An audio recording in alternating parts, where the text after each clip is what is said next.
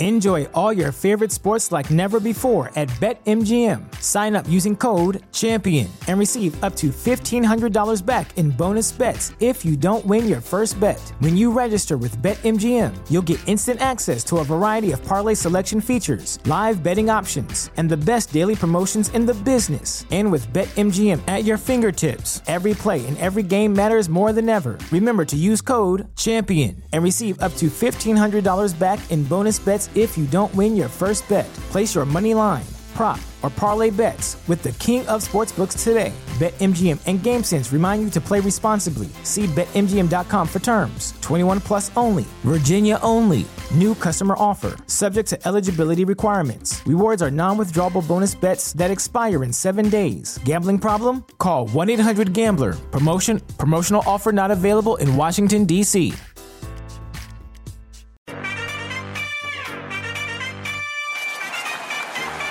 We're going to bring y'all into our huddle. You are in the Warriors Huddle with me, Bram. With me, per usual, my producer, Marcus. What's up, Dev Nation? And our master of all things sound, Maxime. How's it going? Boys, we got a special episode today. One, actually, we've been crowing at the top of our lungs for the last week. It is my pleasure to announce that rejoining us, the Golden State beat reporter for The Athletic, the host of the House of Strauss podcast, a longtime friend of this show, and an author whose book, The Victory Machine, is so eye-opening and engaging, it circumnavigated a global pandemic to become nationally acclaimed and numbers 1, 2, and 3 on Amazon's bestseller list for sports, Mr. Ethan Sherwood Strauss. What's going on, Ethan? Oh, it's a hell of an intro. I'm happy to be on, guys. Yeah, man. A couple of things about that intro. One, I didn't know that a book could occupy 1, 2, and 3 on the same list, so I was impressed by that. But two, maybe more importantly, I was really hoping to impress you with the word circumnavigate. Did it work? I mean, where are we standing? No, I was impressed by it, but you're a lawyer, so I expect that kind of perspicacity. Well, actually, not perspicacity. That's not really where I'm going. I expect that high level of lexicon from a lawyer. You bastard. You bastard. You blow me right out of the box. This is the condition that the Warriors faced, where high expectations, they're very hard about people. But to what you were saying about occupying all three places, there's the hardcover, there's the paperback, and the one I'm most proud of, just because I'm no Morgan Freeman, David Attenborough, getting in that studio doing the audible. It's like doing your own stunts. That's the one I'm really proud of. I couldn't really follow what you were just saying because I was looking up the definition for perspication. But I think I caught the last part of it, and I am just as impressed when we first started, man. Real question before we get into the Warriors and the books. I mean, strange times, man. How are you doing within the COVID scare? I think I'm doing okay, given the circumstances. You're always aware that it's a tough time for everybody, and it's a tougher time for some.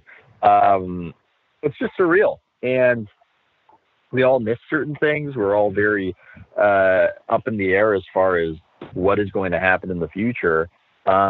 So, yeah, I'm doing okay. I give myself about a 5 as far as how I'm doing through this. Settle an argument for me. And first, let me bring everybody into the fold. I know that you've got a new baby son. I know you've got a significant other. Here's the argument. I was just on a Zoom meeting with friends, kind of a pseudo happy hour. And some of my friends are single. Other of us are married men with kids. I've got a 4.5-year-old. What do you think is harder, being quarantined alone or being in a house with a significant other and child? It's so hard to compare because there are things that are difficult, but they are fulfilling and they give you meaning. And I would argue that being with your family and trying to work is one of those things. So it's almost like comparing climbing Mount Everest versus being stuck in solitary confinement. And they're just so different in terms of how trying they are. But I think I would rather go with a sense of accomplishment versus being holed up. That's my take anyway. I think I agree with that, although I will throw out this quick public service announcement. If suddenly I stop tweeting or these episodes stop coming out, somebody call the police because my wife has finally killed me. And so we need to have this out there. And if they keep coming out, then we're doing great. But I don't know, man. I at least wanted some evidence, if that makes any sense. No, it makes sense. Another quick piece of logistics, man, before we move on to substance. Just because if I'm the only person who knows this, it's going to make me feel awkward the entire time, and I need you to know it. So Maxime, who you just met off record, he's our master of all things, as you heard me introduce him. He is a huge fan of yours, man. In fact, this is a quote I'm pulling from a text I got from him. He thinks of you as his, quote, favorite sports writer today. And if I was a professional, I probably wouldn't bring that up, but I want you to kind of feel awkward about this with me, man. So Maxime, am I speaking out of turn here, or am I only on the phone? No, I think it's really important that we all air all of our private text messages so that we're all on the same page about what's going on in the world. Yeah, that's exactly right. Thanks, man. Yeah, that's what I was hoping. Well, now there's just a lot of pressure on me to live up to it, I suppose. And or you go the other way. I could do a never meet your heroes thing and just be a total. But it introduces a new element to the podcast, so it's a good thing. And thank you, by the way.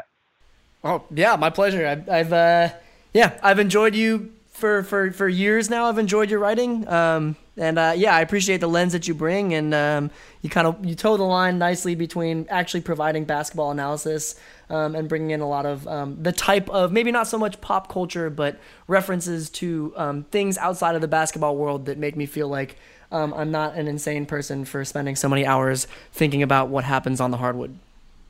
Yeah, I'll do the cliche sort of compliment deflection. Checks in the mail, buddy. Yeah, checks in the mail. There you go.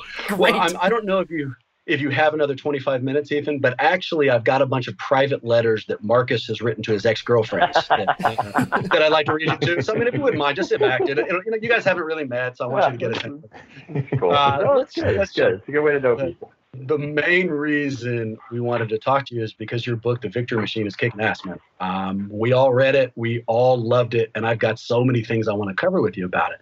But before I touch your book, I want to ask you a couple things about you. Simply put, because you have been up to so many things since the last time you and I spoke. You started a new career with The Athletic. You got a crazy successful podcast. You put together this book that's dominating what sounds like all possible portions of the print media. So let's start by talking about you. And let me ask you this. What led you to writing the book? What initially sparked the concept? I always wanted to write a book. And initially I wanted to write a book on the NBA underworld. All that stuff, I love it. And I love subcultures in general. And I think that's what I pitched the book as. But then when we started to get indications, I think that off season, that this is going to be Kevin Durant's last with the Warriors, it necessitated a shift just because that's too interesting a dynamic. So it evolved from a generalized NBA to a Warriors specific last season, last dance, if you will, situation. And maybe that still leaves the basketball underworld on the table. I'm not sure if I'm ever going to write that book completely, but that's how that process went. When did you make the switch? Literally right at the outset of the year? Was it after the Draymond KD exchange? When did you realize, okay, I need to change this focus? When KD was yelling at me in that press conference, I was texting my publisher simultaneously, barely paying attention. It really seemed like the moment. I don't exactly know when I made that shift. I think it was sometime in the winter. But I'd have to go back to the emails to see. But it was sometime mid-season where it just seemed, look, this season is so absorbing and interesting in the way that it's all taking place that I don't know if I'll even have time to do the research necessary for the other thing. And so, and it also dovetails with some of those underworld elements. So sure. Yeah, I think it happened around the winter time that there was a strategy shift. Enjoyable, exhausting, both? What's the process of writing a book? How much did this take out of you? It was pretty exhausting, but it also was so for reasons that I don't think other people necessarily have for their own book. So if you're thinking about writing a book, I'm not going to dissuade you from it. I think I and Marcus and maybe other sports writers have this robbing Peter to pay Paul issue where you're worried that what you're doing is taking it away from your regular readers. So to try to overcome that, I think the very first person, I'll write the occasional first person article, but usually not. So that allowed me to differentiate the tone. So I knew when I was in book world Sure. versus when I was in article world. And I think that was necessary just for not going so crazy. But I could also rely on a lot of material accumulated over the years. And so I don't look at it as, oh my God, I'll never write another book again. I look at it more as, okay, I have an understanding of the ropes and the rules and the process. And I feel as though it will be more streamlined the next time around. And so I'm looking forward to the next time I get to do something like that. To borrow your analogy, you've already climbed Mount Everest once. You know the route. It's not going to be easy the second time, but you at least know what the hell it encompasses. So that makes sense to me. Yeah. Has Radio Ethan read the book? And if so, what does he think about it? Radio Ethan cannot speak and come to the phone right now. I'm very sorry to say, just because my son is downstairs napping. But I'm sure he would absolutely skewer me and for the way that I've covered Kevin Durant, and he would skewer Kevin Durant for the way I've covered Kevin Durant. He would play both sides of that. I'm certain of that. We need an addendum to this podcast. I need Radio Ethan's take on this book at some point, man. We'll bother you when your kid's not sleeping. Let me ask you this. So you've noticed it. Everybody has. From the moment this thing hit the shelves, it spread like wildfire. ESPN reported on it. The local media was all over it. Social media was eating it up. And it's obviously well-deserved. This thing is really well-written and has a ton of information we need to know. But is it weird to see your stories become the center of the sporting world like that? I mean, what is something like that like? Well, it's especially weird because being at the center of such a thing is in the book. So it gets very meta. It becomes an N.C. Escher drawing that you're living through. I'm of two minds. I know that it's good when it's on First Take and people are yelling at each other about it. I know it's good for sales, but I just have never emotionally liked the process. I never enjoy that. And so you just look at it as a necessary evil. Everybody talks about, sports books aren't as good as they were back in the day because there's a lack of access, and they used to fly on the planes with the players, and they used to go out for drinks and everything else. I think it's more that people don't want to get aggregated, and getting aggregated changes how your subject is going to respond, because it just changes the nature of the questions they're getting, versus it's just in a volume somewhere and people kind of know. I think the aggregation game is an uncomfortable one. That makes sense to me. And let me ask you this. So, I mean, I've had the opportunity to meet you. You are a very personable person. That's always been true. And you've worked with the Warriors forever. You've worked around the league forever. So I'm sure you have a ton of really well-established relationships. This book also does not pull punches, and it does pull the curtain back. Are you worried about this affecting any of those relationships? Is that even something that you have to worry about when you're writing a book? Take me through that. Yeah, I always have concerns about that, and there's a recognition of it, but ultimately I don't want to cheat the reader or the listener. And I'm usually more concerned about, am I not being honest or sharing everything that I should be sharing, because I'm worried about the people in the inside circle of whatever versus entertaining everybody. Because I think that a lot of times, a lot of sports writers, great sports writers, will say, I'm not going to say this because I'm saving it, or I'm going to get a better story for hiding it. And then that's just a rationalization because they don't want to deal with the emotional discomfort of saying it. And there's no bigger story they're getting out of it in the end. So, yeah, I mean, the short answer to your question is yes, I have those concerns, but that comes with the territory, and you just have to deal with it. It's part of the job. Were you surprised by anything that you learned? I mean, so I heard you. I mean, essentially, you looked around. You were in the middle of history. You might as well chronicle it, and then what an amazing book it ultimately came out to be. But in this process, as you started scratching the surface and looking into what led to the dynasty and what broke it up, did you find anything that legitimately surprised you? Did I find anything that surprised me in the process of doing this? It's strange. I most definitely did, but I can't necessarily look back and think of some eureka kind of moment where I was shocked by this, or this is, I've been in it. I've just been in the belly of this particular beast for so long that it's difficult to really know when I was even surprised by something. And in sports, we tend to convince ourselves that we saw whatever was going to happen after the fact. I mean, that's one of the reasons why the Warriors perhaps haven't gotten enough credit for some of what they've done is that they're the overdog. So if they come back in the second half against the Houston Rockets in Game 7, it's like, oh yeah, we all knew they were going to win that series. Well, nobody at the time was so confident in that. That's exactly right. You guys weren't at halftime. So yeah, I mean, I'm not giving you a good answer to your question. I mean, I'm sure it happened, but I've deceived myself into thinking I was never surprised by that. Yeah, confident. I think I was sobbing at halftime of Game 7 against Houston. So no, man, I wasn't expecting them to become storming back. And I wasn't going to ask you this until later, but it's going to eat through me if I don't do it now. So, I mean, one of the big moments of last year's season was KD coming after you out of nowhere during that press conference. You've already talked about it, the grow up moment. You've obviously been around the noise for so long. Is it bothering you more this year? Is it louder this year? It's unnecessary. You got to do Ethan Strauss, who come in here and just give his whole opinion on stuff and make it seem like it's coming from me. And he just walk around here, don't talk to nobody, just walk in here and survey and then write something like that. And now y'all piling on me because I don't want to talk to y'all about that. I have nothing to do with the Knicks. I don't know who traded Porzingis. They got nothing to do with me. I'm trying to play basketball. Y'all come in here every day, ask me about free agency, ask my teammates, my coaches. You rile up the fans about it. Y'all let us play basketball. That's all I'm saying. And now when I don't want to talk to y'all, it's a problem with me. Come on, man. Grow up. Grow up. Yeah, you grow up. Come on, bro.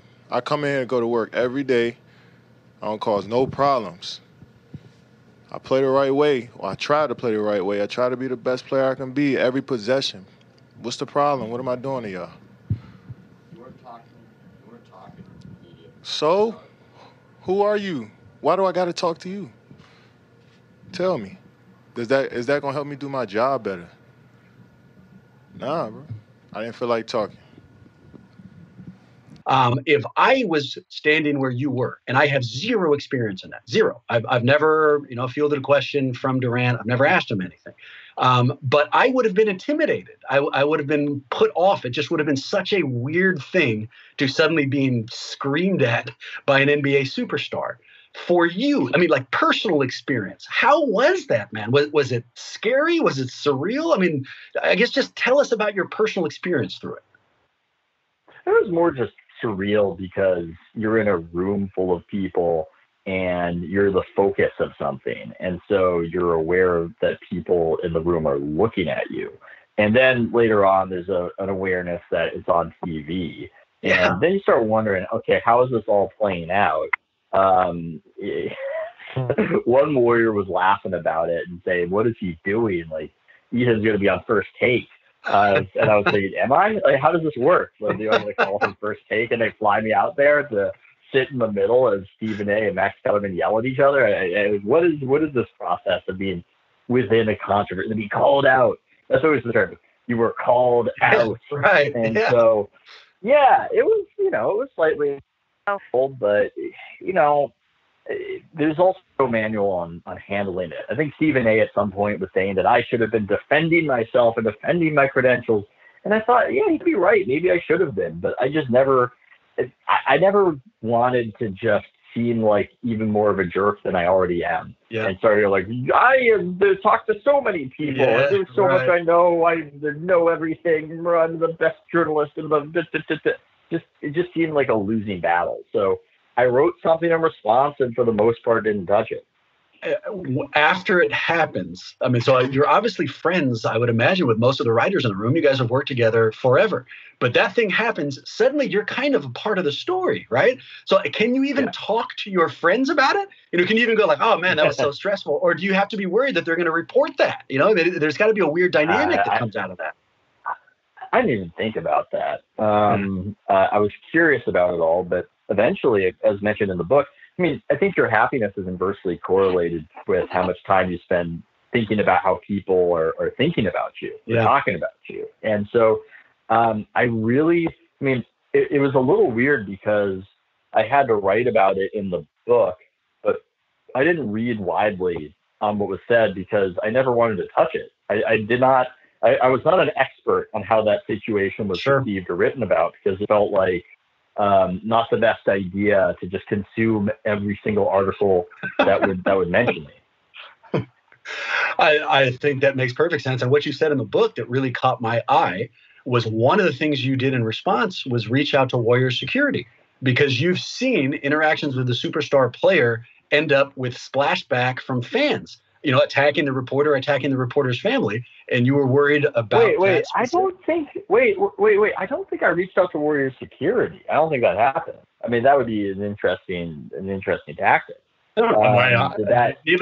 I will defer to you. Obviously, it's not my own personal experience, but I thought that I pulled that from the book. I'm like, how do they edit this thing? No, I don't think I did that. I don't think I had any sort of conversation with Warrior security. I mean, I know Ralph Walker, Steph's security guy, but yeah. So you're saying you hired Mike Tyson. You hired Mike Tyson to be your own personal security is what happened. That's a really interesting story. Okay, and then if I'm mistaken, my apologies, man. I must have read that wrong. Well, I'll tell you what. Why did anybody? Wait, I want to make sure that everybody else in the room, that wasn't in the book. Yes, everybody else.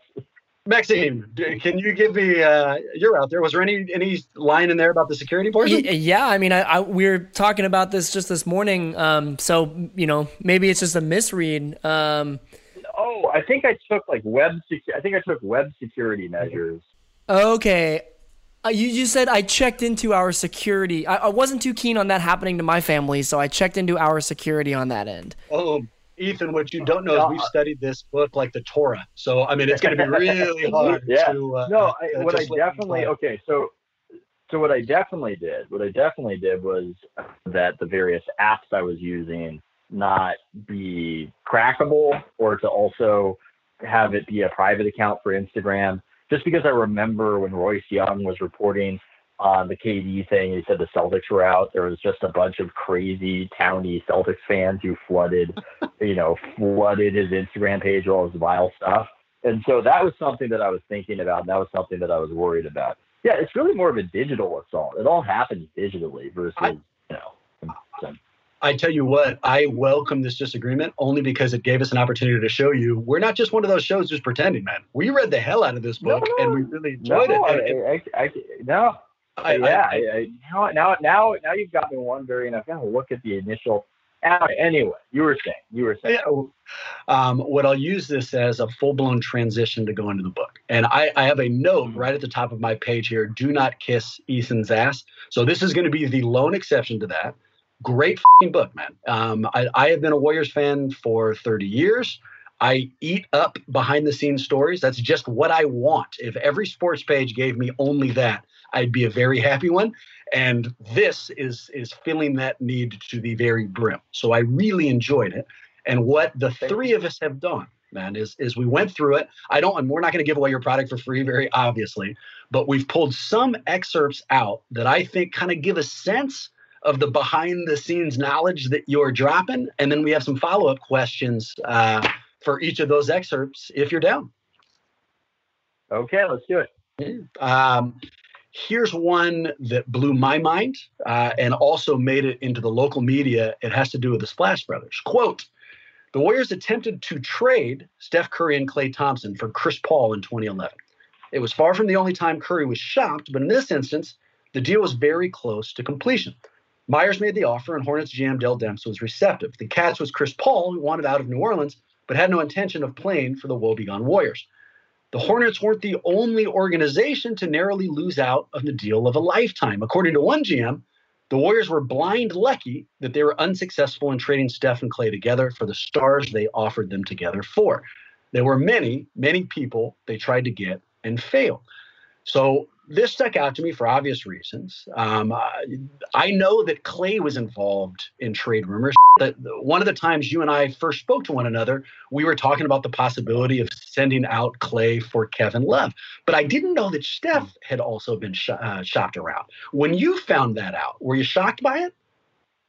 No, I mean, we've been talking about it behind the scenes not behind the scenes. I don't want to make it seem like there's an inner circle, an inner party that knows everything. But you got to remember, Steph in 2011 was not Steph Curry of today. And I think the Warriors aren't happy with the phrasing on it because other GMs say shop. They say shop. when I talk to other GMs. And the Warriors say, no, I think Schaaf is something different to them. Schaaf is like, come and get him, versus we're talking about him in trade deals potentially. Yeah. But I would probably defer more to the other GMs, and it makes sense. I don't think they should run from it. I don't think they should be ashamed about it. It was a situation where nobody thought Steph Curry was going to be an all-star. He had these debilitating ankle injuries. Yep. There was a new ownership. There's a new ownership involved. And so it made sense for them to explore every option. It's not the typical situation of a number one pick where you're just not even thinking about it while they're on their pathway to ultimately winning an MVP award. So I wasn't completely shocked by that. It just, again, it seems shocking in retrospect given what we know now. Yeah, I mean, 2020 hindsight kind of thing. I've thrown out the word CP3. You and I just said Love. Were there other superstars' names you heard who they quote unquote shopped them for? I've heard other superstars' names. Thinking, do I want to get aggregated? Do I not want to get aggregated? But yeah, there were other superstars that the Warriors had conversations about when it came to potentially trading Steph Curry. Can you give me like what one of them rhymes with or anything? Maybe they can't aggregate that. My kind of hot outside. I might be looking to get some Jell-O. Perfect. Thank you. And let me ask you this, and it's one I'm really excited to hear the answer for. It's a hypothetical that requires a time machine. So it's completely ridiculous. And because of that, I want to hear it. So we know that the trade offers didn't really become public back in 2011, or at least that they didn't make a big splash. And we also know that the Splash Brothers went on to win 3 titles and everything worked out perfectly. Let me ask you this, all right, because you know the personalities. Let's take ourselves back to 2011. Let's say the team still tries to trade Steph and Klay. They're still unsuccessful, but this time both players find out about it. They're both eminently aware suddenly that the Warriors were willing to part with them. If that had happened back in 2011, do you think the Warriors still would have been put together this dynasty? Would they have still had the success? I'm a little lost on the hypothetical. It's just basically, wait, is it the same? If they had found out about it, if the locker room had found out that they were I think that those guys are mature enough and have the priorities in the right places. But that's my take on Steph and Klay.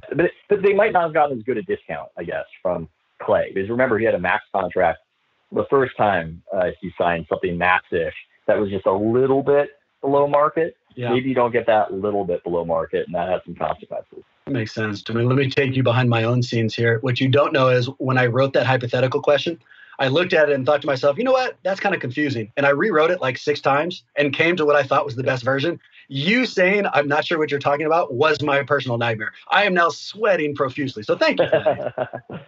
That's probably my fault as a listener. But, anyway. I appreciate you saying that. Even if it's not true, I really appreciate you saying that. Let me get to chapter 5 of your book, which I know a lot of people are going to be excited to read and talk about. That's the one entitled Kevin and Me. And it starts off with this quote: I reached out to Kevin Durant for this chapter. The exchange via text ended as follows. Him, you, your sources and your book. How much money you paying me for my chapter? Me, how much you think it's worth? Him, not enough. Ethan, how would you describe your relationship with Kevin Durant? A little bit on the rocks. A little bit on the rocks. But, hey, I'm willing to talk if he's ever willing to talk. And when I reached out for comment for the book, I guess he could have given a standard no comment or even not responded at all. But instead, he decided to say something, which was a nice little garnish for the book, like some kosher salt that you sprinkle onto a chapter. So I'm thankful. I'm thankful for that.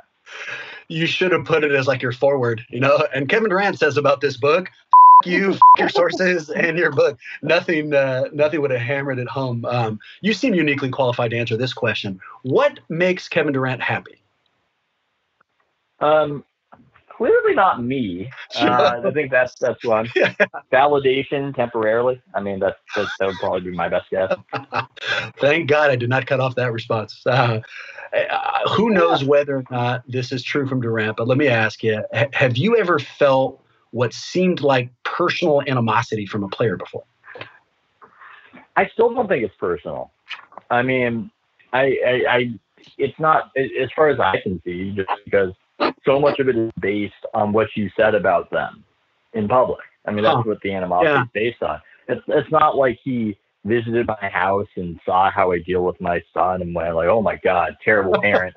Yeah, it's like, it's not like he actually knows me. Like, it's all about what you're saying, which is understandable. And it's understandable that he doesn't like it or is angry at the source of it. But you learn to compartmentalize it because it's not really about you. It's about them and how you're talking about them. So yeah, it's to be expected. And sometimes you have these situations where they come back after it being not a great dynamic because of what you're saying about them, like with Harrison Barnes, for instance. And it's great when Harrison comes back because it was never about a personality conflict. It was about something else. Do those conflicts ever get easier? And here, let me ask it a different way. Your book has a ton of phenomenal behind-the-scenes stories about tense interactions between you and KD. And I got one of them in front of me right now, or at least a quote. KD made you feel as though he thought more about you than the other way around. He almost flattered you with his spite. Or it would be flattering if the spite wasn't so KD-focused. You were only hated insofar as how you reflected on him. You've worked with hundreds of players, man, maybe thousands of players, and your read on that makes a lot of sense to me, that really their interaction is with your piece, not with you. But have you ever had a player interact with your piece like that? I mean, bring this kind of emotion to just work that you were putting out there.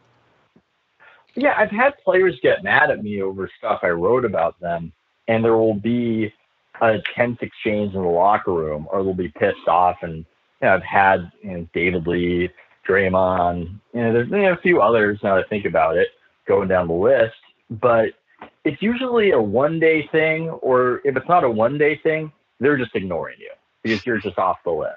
That's just, screw you. That's it. They won't talk for a while. And that makes a lot of sense.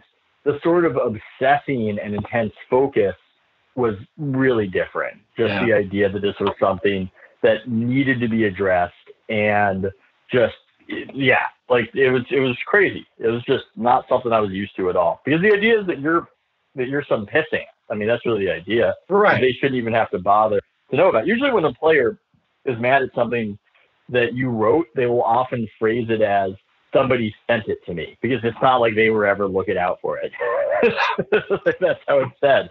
So, that's just normally how you expect it. But he's a different dude. Yeah, it just is what it is. Did that difference? So the first year you covered him, in the honeymoon period for the Warriors, did you see any of that? Any of his need to constantly check in on what was going on, or did that only surface towards the end? I think I've seen a little bit of it, and it started to surface more and more towards the end. But there definitely was a honeymoon period where I think he was pretty happy for a time on the Warriors, and thought that the championship would be this great.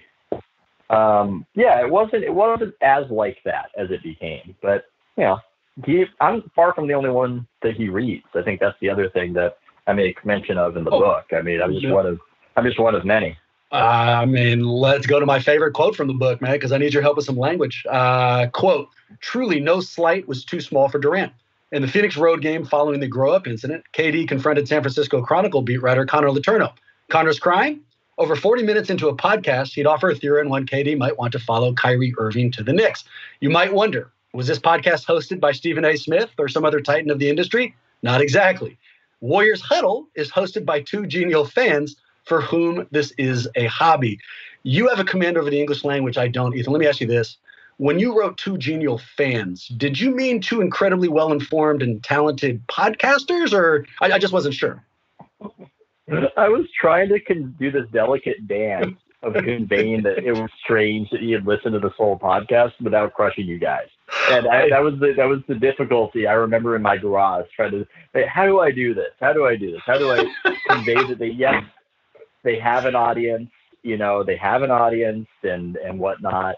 But it's also a little weird that Kevin was listening to this. This isn't blasted in from Sirius satellite radio. It was a very delicate dance doing that. Let me take you out of this prism, Ethan. If you do write another book about the seedy underworld of the NBA, and you mention the Warriors huddle in any context, you could call us like Hitler's podcast, and I would be totally, like any publicity is good. All publicity is good publicity. That's exactly right. But you can say Kevin Durant listens to our podcast. You say it. I'm having shirts made up, Ethan. Of course I am. But this wasn't just a way to give you a little bit of – it was a real question. Have you ever worked with a superstar or any player who you knew to listen to, for lack of a better word, a genial podcast? Or is this really specific to his kind of insecurity? Maybe it exists, but I've never known it to be so. I've never encountered any player who said, I was listening on this podcast at the 20-minute mark and you said blah, blah, blah, blah, blah. I mean, many will respond to aggregation if Bleacher Report takes a snippet and tweets it. That's something, but not the whole podcast thing. Generally, the idea is they're too busy for that kind of deal. I should have followed this up when we were talking about KD's just direct relationship with the media. But another thing you talked about in there was, for lack of a better word, this is my word, not yours, that KD became kind of jealous of the way that Steph was handled, not only by the media, but by the fans. In fact, I got the thing right here in front of me. I tried to make a few points saying I didn't begrudge him for having leverage with his contract and insisted that I had good reason to write what I wrote. KD wasn't impressed and accused me of trying to rile up Steph's fans. He expressed that was a constant theme in the Bay. All of his local guys just wanted to kiss Steph's ass at his expense. And earlier I asked you, during that first year, the honeymoon period, we didn't see KD's need to hear or read everything about him. During that first year, did you see any of this pseudo jealousy of Steph? Was that even on the table at all? I mean, if it was there, I wasn't aware of it. It wasn't something that I saw. So I guess the first year things were just more copacetic. But no, I didn't. I wasn't aware. You knew that he was a little needy relative to the average star. I was aware of that, but nothing like what it ended up spiraling into. Let me start this with an admission and then some cover. So admission, I mean, Durant's tenure here was unbelievable. It led to 2 championships. As a fan, I couldn't be more thankful. But even when he was here, I talked about Steph in more glowing terms than I did about KD. It had nothing to do with their talent levels. It had nothing to do with what player I liked more. It just had to do that I had a seeming relationship with Steph that I had not yet built with KD. So the way I talked about him was different. The cover I'd provide you, we had Connor on last week, who verified every syllable of your story about KD's confrontation in the locker room in Phoenix and all of that stuff. But then he also said, when I gave him the admission I just gave to you, that maybe the local media did treat Steph with a little bit more favor than they did KD. You were in those locker rooms. You've seen the local media interact with Steph for a long time, and you watched them interact with KD the entire time he was in Golden State. Do you think there's any truth to the suggestion that what Durant's saying, that you guys favored or put Steph on a pedestal that he never reached? I can understand that feeling, and there is some truth in it, in the sense that this was always Steph's franchise, and it was always going to be Steph's franchise. And You can make the argument that Kevin Durant is a better player. When the all-time lists come out, that Kevin Durant should be higher in the list. But when you're talking about a player's relationship with a franchise, that stuff really doesn't matter. It's about what you built together, how long you were there, your personal relationships, and honestly, to be frank, your likability. And Steph is a very likable person. There is not really anything negative you can say about the guy. And he was there from day one. He was at the beginning of his career with Golden State. They were one of the worst teams in the league. And he was the driving force behind them becoming a dynasty. And so there's always going to be that relationship with the franchise. Your perception, here's the thing. Things happen for reasons, and I see a lot of these former athletes and people who might be in KD's camp or attached to it, the Warriors fans, for how they didn't give him enough support. And, you were signed in a 1-year contract every year. Like, if you want the fans to commit to you, you have to commit to them. And it's fine. It's fine. If you want to sign a 1-year contract and that's what you want to do because you want that leverage over the organization, there is nothing wrong with that. Yeah. That is completely fine. It's something that he earned. It's just that you can't do that and then expect to be completely embraced over a guy who was drafted by the team and they saw become a star. That's just not going to happen. If your way of dealing with the organization is quite mercenary, then you will not get as warm a response from the fans. It just seems pretty logical. You phrased, and I loved the analogy of it, you phrased your book as an autopsy of the Warriors dynasty, that you're kind of looking back. It's not just what created this thing, but what led to its demise. So, give us your medical examiner's opinion, and let me ask in a specific way. Could the Warriors have done anything differently to keep this dynasty together, or was this just fated to end when it ended? I mean, maybe they could have made it more sustainable in a way. Maybe they could have had draft picks that worked out better. Those later draft picks, those second rounders, those Patrick McCaws and Jordan. Right. Maybe that would have extended things, given a little more life. But as far as the mood of everybody, because the thing that I think I've learned over this process is that the mood of the players might not be so important for winning the championship, but it's for damn sure important as far as keeping everybody in the same place after the parade.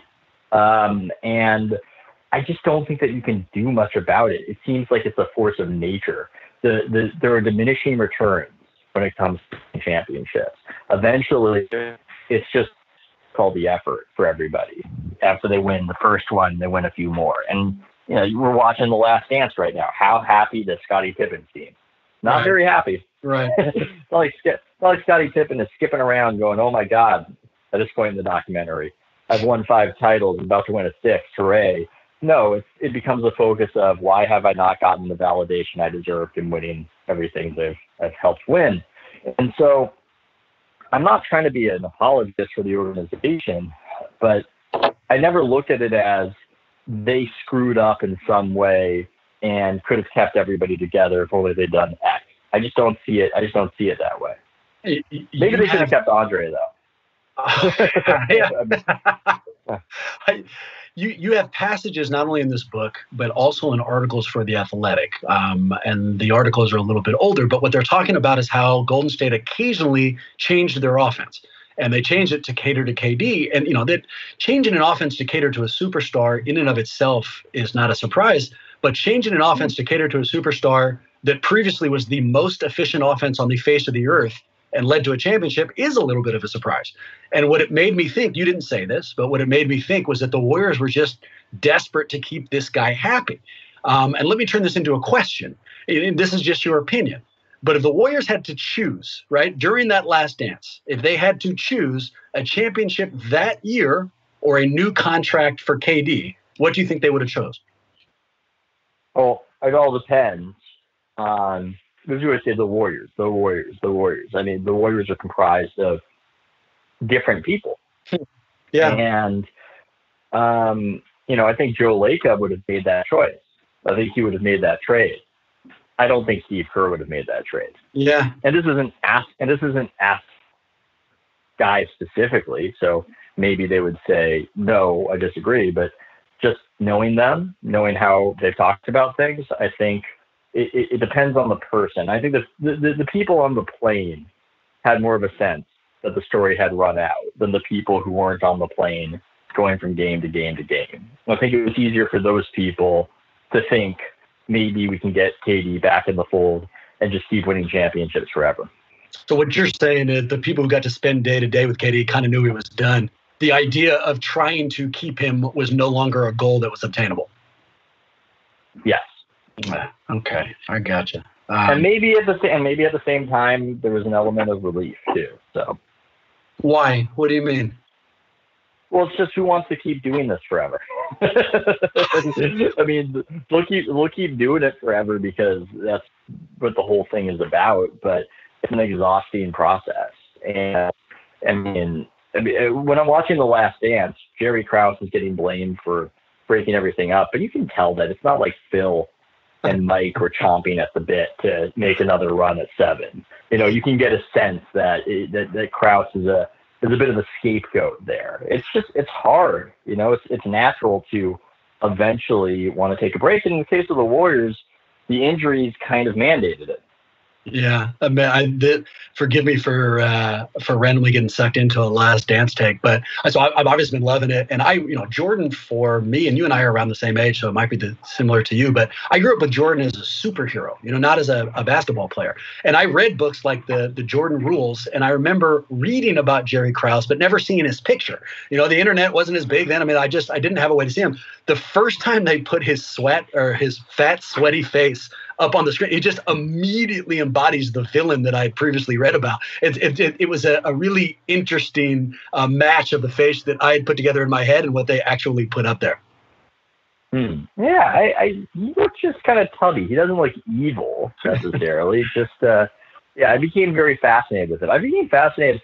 How does a guy who's a he's a Chicago White Sox scout just get to run an NBA team as a GM? I mean, the 1980s were a wild time.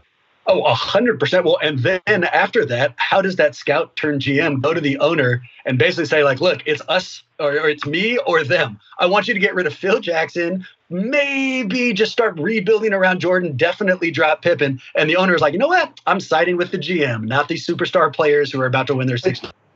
It's almost as though Jerry Reinsdorf was making certain decisions in the interest of preserving his money, and then presenting it as though that it all came from Jerry Krause. That's exactly weird. It's definitely weird. He's like my boss Jerry Krause came to me and said I must do this, and I must not pay Phil Jackson beyond this year. It's very interesting. The other thing I like from Reinsdorf, last Dance take, but when they first come to him about the Pippen contract, he's like, oh yeah, he was definitely underpaid, and I told him don't do that. 7 years is too long. And then like 5 minutes later, they're like, oh, if Pippen had come back, would you have renegotiated? Hell no. A deal is a deal. I'm not giving him $1 more. So, that guy took his money seriously. It's hilarious. Yeah, it's just. I got one thing that spins off of Last Dance since you brought it up, Bram. So recently, Draymond Green just went on a podcast with Maverick Carter, and they discussed how the Bulls calling that last year, the Last Dance, kind of helped them rally around each other. And then they brought the comparison. They said, is that the same thing that you guys went through knowing it was your last year with KD? And Draymond said, no, like what he wished would have happened was KD would have came in and said, this is it. This is my last year. Let's do it. I'm not signing another 1-year deal. I'm not signing an extension or a new contract. I'm out. Ethan, do you think that would have made a difference if KD would have came in? Because I think part of the stress and some of the tension came from, like your point earlier, that KD didn't say anything about it. Like Draymond said, he and Clay and Steph had to field all the questions about KD because KD never came out and just said, here's my answer. So do you think if KD would have done that at the beginning of the season, that would have changed even your approach to some of the questions you were asking throughout the season? Yeah, except I think that there's an exaggeration of how often we were asking about this. The season itself had a considerable focus to it. And it's kind of like how KD was saying that I'm getting asked all the time about my free agency. And I'm just thinking, I mean, how often is that really happening? I don't see that. With that team at that time, it was mostly, oh, so you guys are winning. Oh, you're going for another win. Okay, that's great. Okay, cool. It wasn't like there was this intense Northeast media focus all the time on the contract. Now, I think what Draymond's saying is probably true for him, right? Like he would have felt better if KD would have made a more final decision and made it more of an official last dance. But what probably would have been a bigger factor would have been KD just being way happier day to day going to work. I think that's probably the biggest thing. It's not that there's an elephant in the room, it's that the elephant is miserable, or whatever tangled mixed metaphor I used from the elephant in the room, one that Draymond used. It was more just the constant storm cloud versus a lack of finality, if I had to guess. Well, and also to put your guys' 2 points together, and one of the things I pulled out of your book, it was that he wasn't a constant storm cloud. You point out the film sessions that he would go, 5, 6, 7 sessions at a time doing nothing, just looking at his feet. And then on the 8th one, suddenly pipe up with all of these observations. And so, I would imagine that's just adding to the ambiguity that Marcus is talking about. Right when they're positive, oh, he's out the door, we shouldn't even be trying. Suddenly he's piping up. You're like, oh, well, maybe there is a chance. Maybe he's still carrying, and he's keeping people on the fence. It just make it harder. Well, and when he's happy, he's very engaging. He's a really fun guy to talk to. He's not just one thing or one mood. But yeah, I think the volatility of it, the up and down nature of it was wearing on a lot of people. Maxime, I feel like Ethan's killing it. What do you think? Is he living up to your expectations? How you doing over there, man? Give us an instant take. Oh yeah, I'm loving this. I've been actually I wanted to circle back to something that came up right before we jumped into The Last Dance. That's sort of this meta narrative around all of this. And Ethan, it's the way you end the book talking about the distinction between Charles Barkley and Jordan, and how even now there's this perception that maybe Jordan actually isn't all that happy, whereas Charles Barkley, and I won't ruin the specifics of it, but seems to be doing all right. He seems to be getting to hang out with with Shaq and bullshitting on TNT, and I felt like that was a little bit of a comparison in the sneaker chapter that I wanted to get your opinion on, because you sort of implied that maybe this process of bringing Durant into the Warriors fold, and therefore bringing Nike into the sort of Under Armour West Coast umbrella, gave Steph a little bit of an out to stop being this overly beaten down face of a franchise. And I'm wondering to what extent that was a retrospective learning for Steph, or whether it's something that was a part of his calculation. Are we ever going to, has Steph basically gotten what he needed out of the NBA and is now moving on to greener pastures, to the point that we might not actually have that same sort of fervent energy that we had prior to KD, because he doesn't need sort of this status anymore? I think there's something to that, and I don't think that having that number one status is as enjoyable as one might think. I'm looking at this. I wish I knew about it when I was writing the book, but it's Rick Tellender interviewing Michael Jordan, and it's in ESPN, the magazine. I don't know what year. It's a while ago. And I'm just looking at this quote from Michael Jordan. I've heard people say I'm the Babe Ruth. That's hard to say. Babe Ruth is hard to say, by the way. I've heard people say I'm the Babe Ruth of this half of the 20th century. I don't know. Most recognized athlete, it seems that way. But man, it's lasted a lot longer than I anticipated. I never thought it would go on like this. I'll tell you, to remain a positive model in the public eye for so long, it takes a toll. It's a big responsibility that just goes on and on. I think that's probably what Steph was going through in a way, where you get to that status and it is a ton of pressure in a way that probably none of us can understand. And you could only understand it if you were there in that moment. And it's interesting that Michael Jordan has got this thing that everybody wants, and he's looking around wondering, when is this gonna stop? Yeah, sure. When do I get to let my guard down? This is a random follow-up and only tangentially related, but that's never stopped me before. We had Wes Goldberg on the show, and he made a really interesting point that I hadn't thought of, but now completely agree with. He said during this offseason, especially with the question and answer session with Dr. Fauci, Steph has unintentionally become the face of the league, even though he only played, 18 seconds during the actual regular season. Would you agree with that? I don't know. The league is a little bit absent right now. This is like one of those cones or one of those riddles, who's the face of the league when there is no league? I guess Steph is the face of the league with league. I'll take that. What I think that sounded like is that you had a phenomenal answer that made my question seem really stupid. So I kind of resent you for that, but I think it's the right answer. Oh, no, I don't know. I don't know about that. I'll take the punch nonetheless. A couple of quick hitters. and we'll get you out of here, man. Will Steph Curry, in your opinion, win another title in Golden State? Man, these are so hard. These are so difficult. So Steph's, 32 right now? Mm-hmm. I'm going to say that he will at least be on the team for another 6 years. I think that he has the kind of game that can age very well. So then it's about, do the Warriors, can they form a championship within that time window? Whew. Maybe one more better. You know what? I got burned being too pessimistic last time we did this. I'll be optimistic. Fine. One more championship. Attaboy. Last question. What do you want out of the draft? Is there a player who has your eye? Do you think they should trade and move down? What are you thinking? I like Killian Hayes out of France, who played in the German league. He just he can really pass, and he's got all these step backs. He's a lefty. He's 6'5". He plays defense.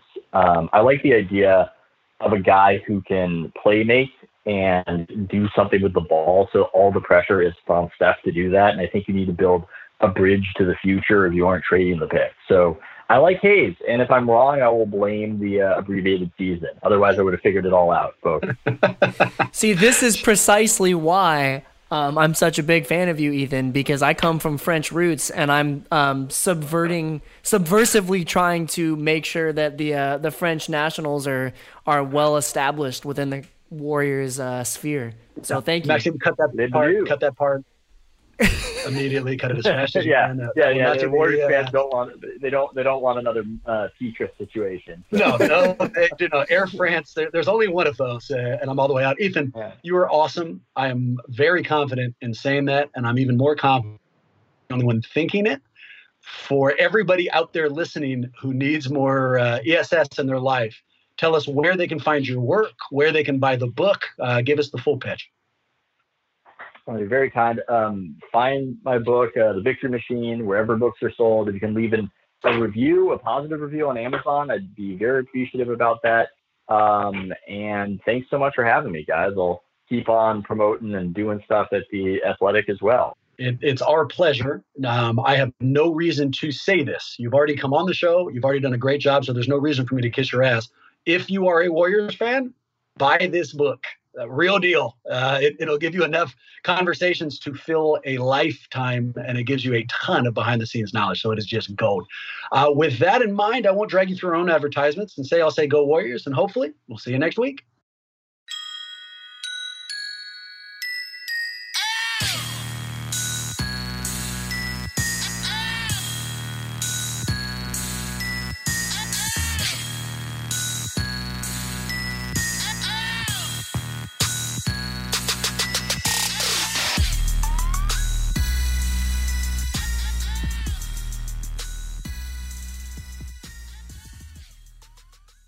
Good.